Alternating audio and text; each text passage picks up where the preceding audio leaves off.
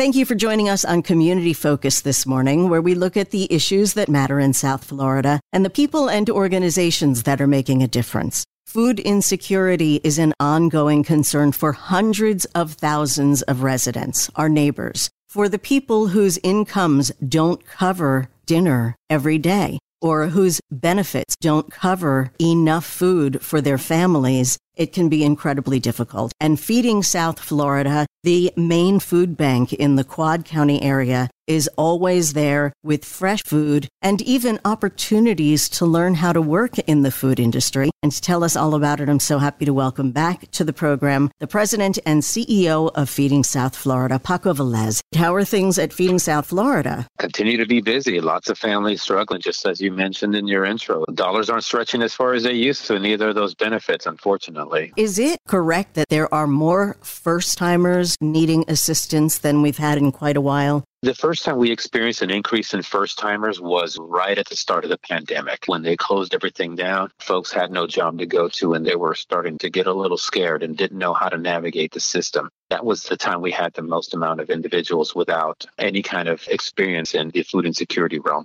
Now we're seeing a lot more families coming back just because, again, the dollar is just not stretching as far as it used to with rent prices, with food prices. Their benefits are running out, or their dollar is just not buying the amount of food that it once used to buy. How is that impacting you? I mean, you and I have talked about how you've managed to stretch $1 into 9 meals.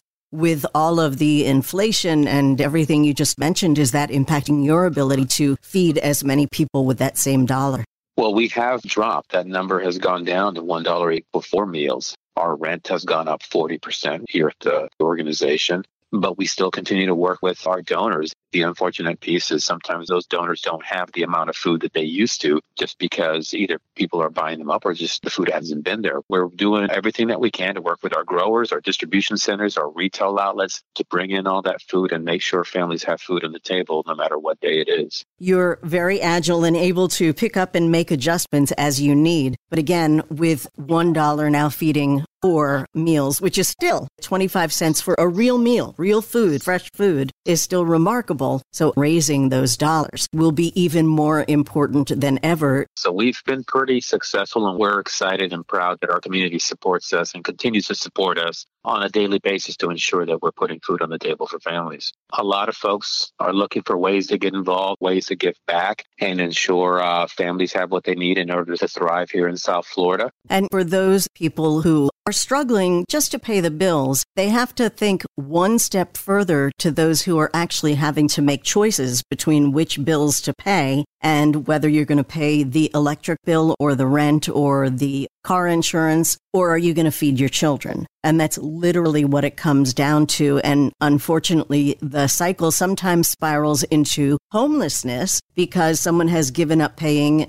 something that makes it untenable to remain in their home and still feed their children. 100% correct, Ellen. And these are impossible choices to make. Roof over your head, utilities, water, fuel in the car to get to work, or food on the table. And many times that food on the table is the first to go. Ironically, food is the one thing of all of those things that you need in order to survive, but that's the first thing to go. So it's just unfortunate. And we know how that then impacts children in school. They can't learn. They can't think clearly if they're thinking about how hungry they are. One of the things that I love on your website, your vision, is for a hunger-free South Florida in which families have transitioned from dependency to self-sufficiency. Is this possible? Yes, it is. It is very possible. We believe it's possible. And there's a couple of things. One, we want to make sure families have fair and equitable access to food, no matter where they live, no matter how much money they make. So fair and equitable access to food, that's our number one priority. The other part about reaching self-sufficiency, we have workforce training programs where we help families and individuals who are unemployed or underemployed, help them be more marketable in the workforce, get them the skills that they need in order to achieve a higher wage job.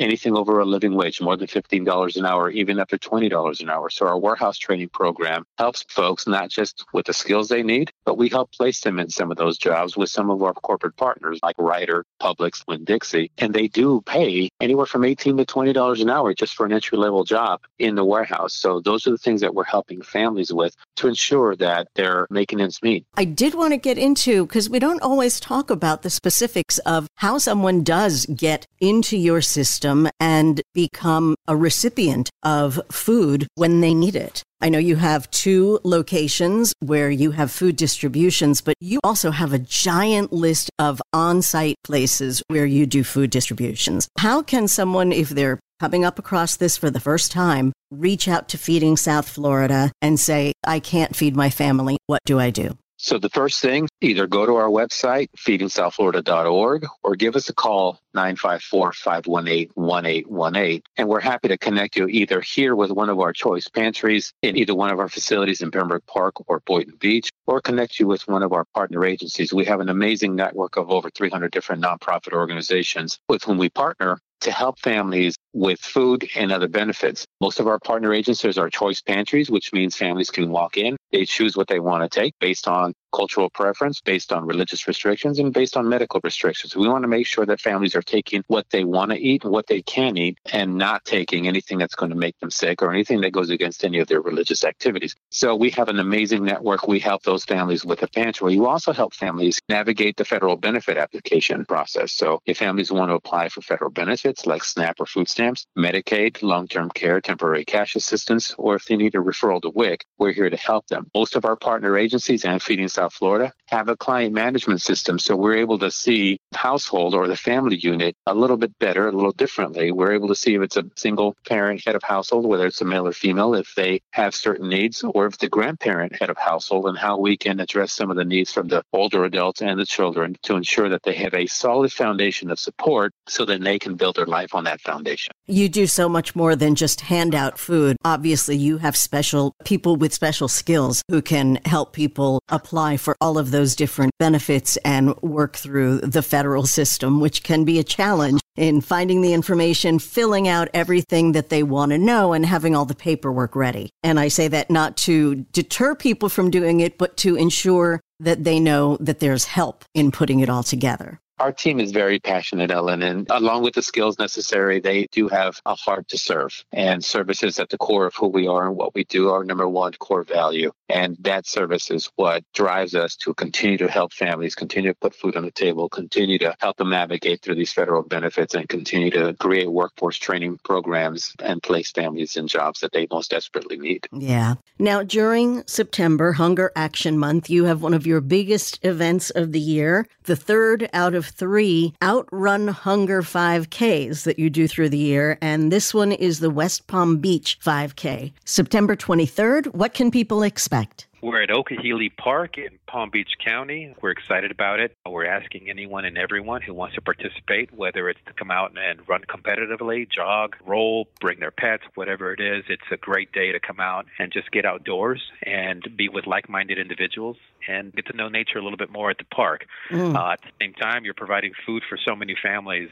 who are going without. Registration? Registrations are on our website. You can go to our website and register at any time. You can register on site as part of our run, but we have also shirts that people can purchase on site. So there's different ways to help put food on the table for so many families. Okay. What is the difference between Hunger Awareness Month in May and Hunger Action Month in September? So May is more about summer hunger, and it's something that we have here in South Florida, specifically for South Florida. September Hunger Action Month is a national initiative created by Feeding America as a way to raise awareness about issue for all food insecurity and all hunger across the country. We ask everyone to participate and take action. Here locally, we have a campaign where we put out a challenge, find 30 ways in 30 days to raise awareness about the issue, whether you're wearing orange, whether you turn your website orange, or just raise funds, or bring a group in together to volunteer. So there's many different ways to get involved during September Hunger Action Month. What about volunteers? Do you need volunteers in the warehouse? We always are looking for volunteers. Our volunteer shifts are Tuesday through Saturday. We have 2 shifts a day. We can accommodate up to 100 people per shift. All are welcome. Go to our website and fill out the registration form.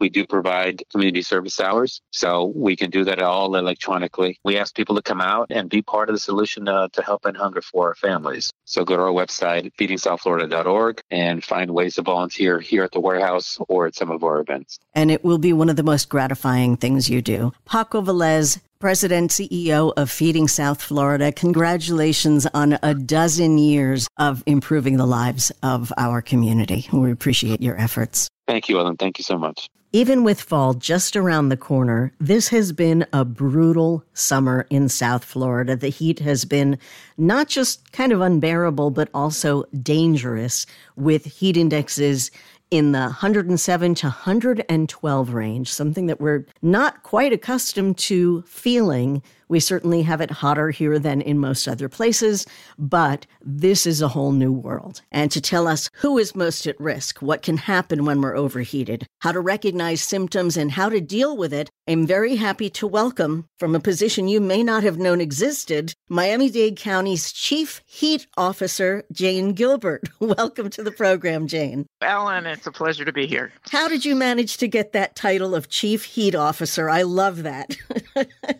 So we've always known, as you mentioned earlier, heat here in Miami and South Florida. We live in a subtropical, hot, humid area. And I had been working on environmental and climate change issues here in Miami for quite some time. I served as the city of Miami's first chief resilience officer, where we worked on an overall climate adaptation strategy. And, we got into that work with seeing increased flooding on our streets. You mentioned earlier with cars driving through it, with our king tides, et cetera. And Miami and South Florida is known internationally for its vulnerability to sea level rise and flood risk. And extreme heat wasn't as prevalent on our radar as a response. But when I went out into our neighborhoods and spoke to people, actually, their concerns about extreme heat came up a lot. And a group of community-based organizations did a series of surveys and focus groups in neighborhoods throughout Miami-Dade County and realized that actually extreme heat was their top concern as it related to climate change. And what we don't know is it's kind of a silent killer. We don't see it. It's not as visible as a hurricane ripping off a roof or a car driving through 3 feet of water. It happens in people's homes, in remote areas. And yet it is the number one weather-related killer in the United States, across the world, and here in South Florida. More than hurricanes, tornadoes, floods, forest fires, more than any of those. Some say more than any of those combined. Wow. Well, I'm accustomed to hearing about people say in Arizona, where it gets to 120 degrees and they say, oh, it's a dry heat. I'm like, 120 degrees is 120 degrees. And people literally die if they don't have air conditioning. But I will tell you, I've been in South Florida since I was 3 years old, and it literally was not as hot when I was growing up as it is now. You're absolutely right. It isn't. It's actually our temperatures have risen. Yeah. An average since 1985, it's risen an average of a little over 2 degrees Fahrenheit. But what that results in, you mentioned that Arizona may have dry heat. We have wet heat, which is actually makes our heat index or feels like temperature much higher. So we've had 77 more days a year on average since 1970 of days with a heat index over 90 degrees, where when it starts to get dangerous for people to be exposed for a long time.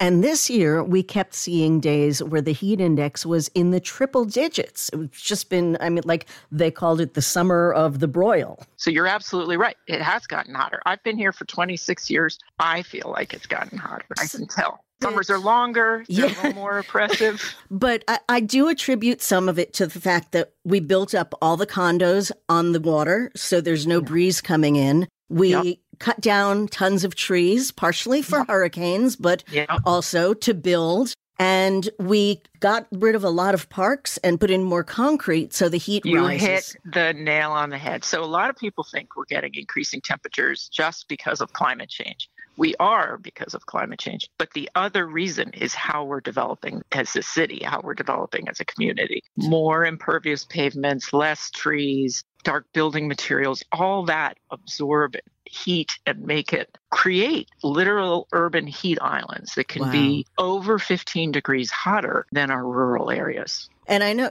you step under a tree and suddenly it's like, oh, I can breathe again. Right. And you can survive. Even when the temperatures are cool out, when you're in the direct sun, it is hot. So with the heat on the rise, and, you were saying that 77 days out of the year, the heat index is over 90, but in summer, we've got heat indexes in the triple digits. Oh, actually, no. We've had a 77-day increase. Actually, we have over 154 days with a heat index over 90 now. Okay. And we're going to have, historically, this is going to continue to increase going forward. And projections are we're going to go from having about 7 days a year where we get into very dangerous heat indexes of 105 or more to 88 or close to 3 months just in the next 30 years or so. This is really serious. The human body is not made to cope with these temperatures. I mean, the good news is, though, these are preventable. And that's really the message I want to get out today is how to take care of yourself and your loved ones on hot days. Okay. What can we do? Where do we start? And what temperature level do we start at? So a heat index of 90 is really when, if you're exposed for a long period of time, it can be dangerous. You need to think about hydration, and that meaning water or a drink with electrolytes, not the heavy sugary drinks, certainly not alcohol or caffeinated drinks, but water and drinks with electrolytes. You want to, if you're exerting a lot of work or energy, either because you work outside or you're an athlete or your kids are playing outside, need to think about breaks in a cool space, whether it's shade or inside an air-conditioned space, and rest. Those are the most key things to take care of. And if you can, think about when you're spending your time outdoors. If you want to spend a day at the beach, you could go early in the morning or late afternoon as it gets cooler. That might also be a way to protect yourselves and your family. It kind of goes along with the watering restrictions that we should only water the lawns, and the same advice that we've gotten from the Humane Society about walking your pets because it hurts their little paws. So again, mornings and evenings, and then we have to worry about the mosquitoes, but at least we have things we can wear long sleeves.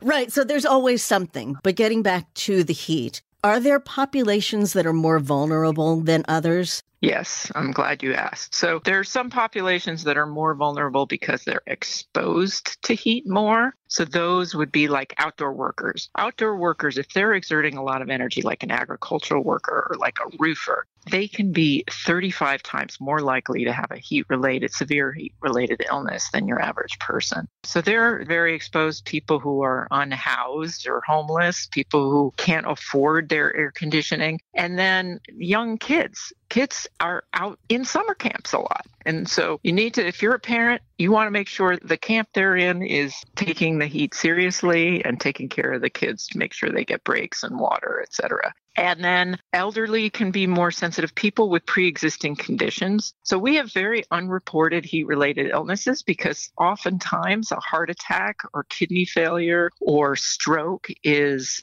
induced by heat, and it's not recorded that way. But people with heart conditions, with lung conditions, definitely people with diabetes are more sensitive to heat. Also, people on certain medications are more sensitive to heat. And then the last population I really want to talk about is pregnant women. So pregnant people are more sensitive to heat, but what's a double concern is that extreme heat exposure can create negative birth outcomes, can result in preterm births and other negative birth outcomes. So it's really important for those pregnant people out there to take care of themselves. And take advantage of your 9 months and let people pamper you.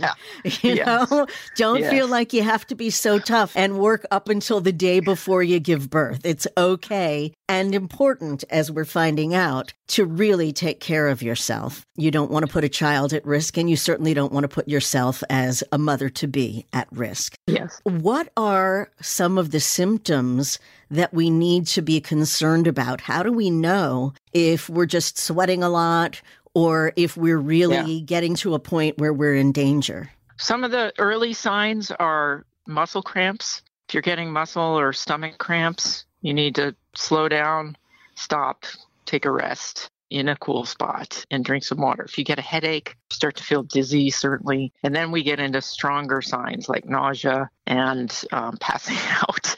And that's really heat and very heavy sweating and cool, clammy skin. That can be when you get into levels of heat exhaustion. And then it can be harder. If you're feeling nauseous, you can't force water. You can't force the drinking. What you do is do tiny sips and get cool. If a body's temperature, if an adult body's temperature gets over 104, a child's temperature gets over 105, actually, if the temperature starts to get over 103, it's a 911 call, because that could be heat stroke and that could be fatal. And, we think of fevers in terms of, I have a cold, I have a fever. And we're accustomed to coping with a certain amount of fever, but it seems like it's different when it's heat related. Yeah, if your body's really, when you get into heat stroke, it means your body's no longer able to regulate that heat. And it's just going straight in your body and you're increasing with the temperature. And that's when it gets very dangerous. Are there people who can't tell, for whatever reason, don't have a sense of their bodies and how hot they're getting and may end up overheated or with heat stroke without having some of those symptoms? Well, certainly people with certain conditions, with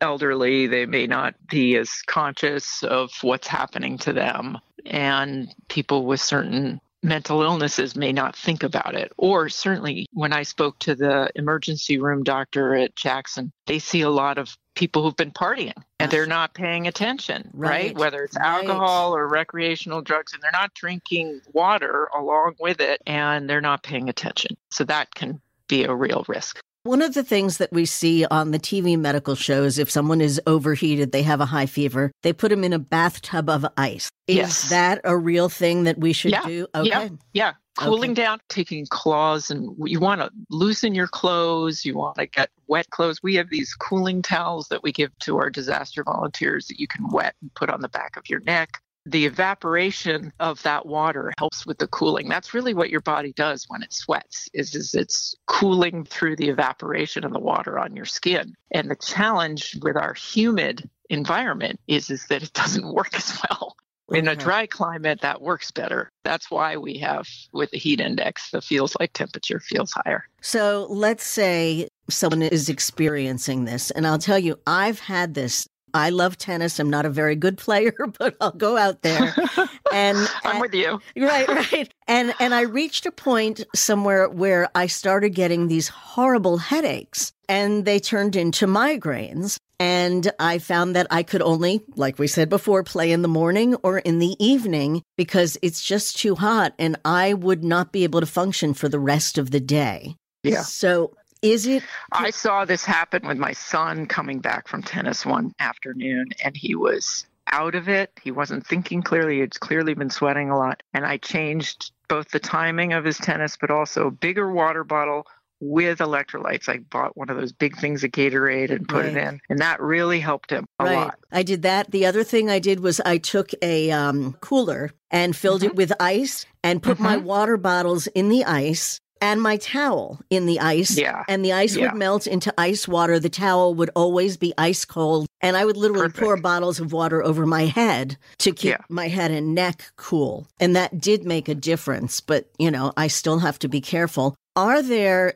first thing I think of is, okay, let me take some ibuprofen or naproxen, something for a headache. Is that okay when you're at this level of extreme heat? That's a good question. I think the first thing, if you can hydrate, is that's going to give you the most relief to your headache, is that hydration. It wouldn't hurt to take an ibuprofen or Tylenol, but certainly my first advice would be to rehydrate as much as possible. Okay. And what can we do to help people who are having symptoms, or if someone passes out? You already said 911 is the first call. Yeah. In the interim, is there something that you can do okay? So, you want to get them to as cool a spot as is accessible to you at that moment, whether it's a shade or an air-conditioned spot. You want to loosen their clothes and get wet towels, cool down their body, particularly their hands, their back of their neck, their head.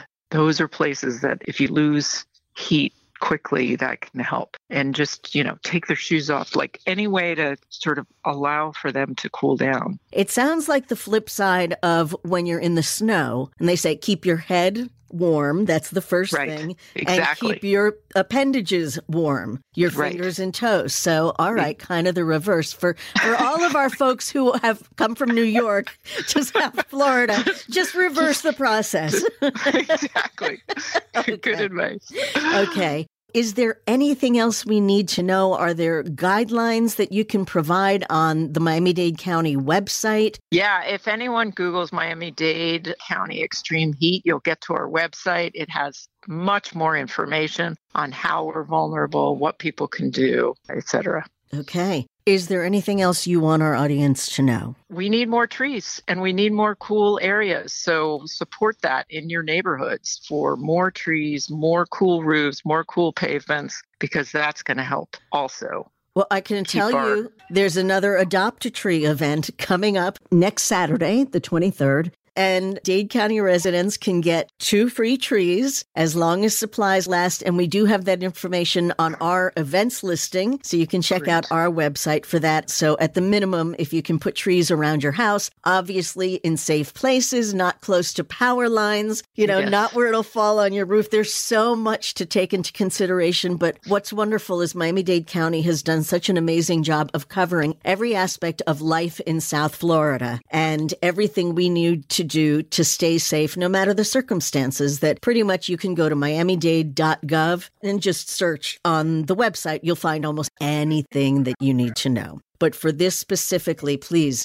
take care of your family, take care of your kids, pregnant moms. Stay indoors. Enjoy the air conditioning. There are even services that will help you pay your bills if you're having trouble with the electric bill. Yes. Look for light bill assistance on Miami-Dade. We can help you with that as well. Awesome. And for more about this specifically, miamidade.gov/heat. Chief Heat Officer, thank you for caring for our community, and thank you for providing all of this great information. We'll put the links up to your website and all the recommendations that you just heard. Take them to heart because they can affect your heart, your head, your body, your life. Yes.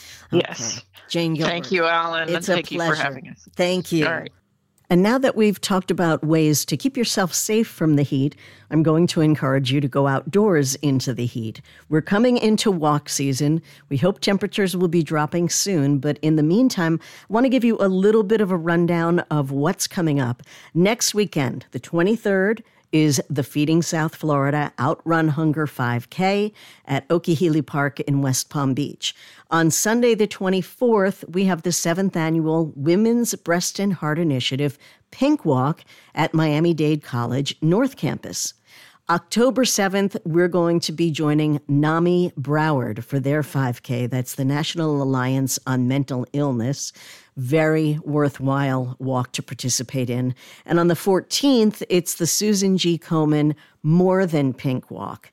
And there will probably be more events being added. We certainly hope you will come and join us. And you can find info about all of these on our events listing. Just go to our website. You'll find out what's happening. And thank you for listening to Community Focus this morning. If you have questions about today's show or would like to suggest a topic, please feel free to email me at ellen.jaffe, JA2Fs1E, @cmg.com. You can also leave comments on our open mic feature on our app that you can download from the iTunes or App Store. We'd love to know what you think. And please join us again next Sunday for an all-new edition of Community Focus. Have a great day. Pulling up to Mickey D's just for drinks? Oh yeah, that's me. Nothing extra, just perfection and a straw. Coming in hot for the coldest cups on the block. Because there are drinks. Then there are drinks from McDonald's. Mix things up with any size lemonade or sweet tea for $1.49. Perfect with our classic fries. Price and participation may vary. Cannot be combined with any other offer. Ba-da-ba-ba-ba.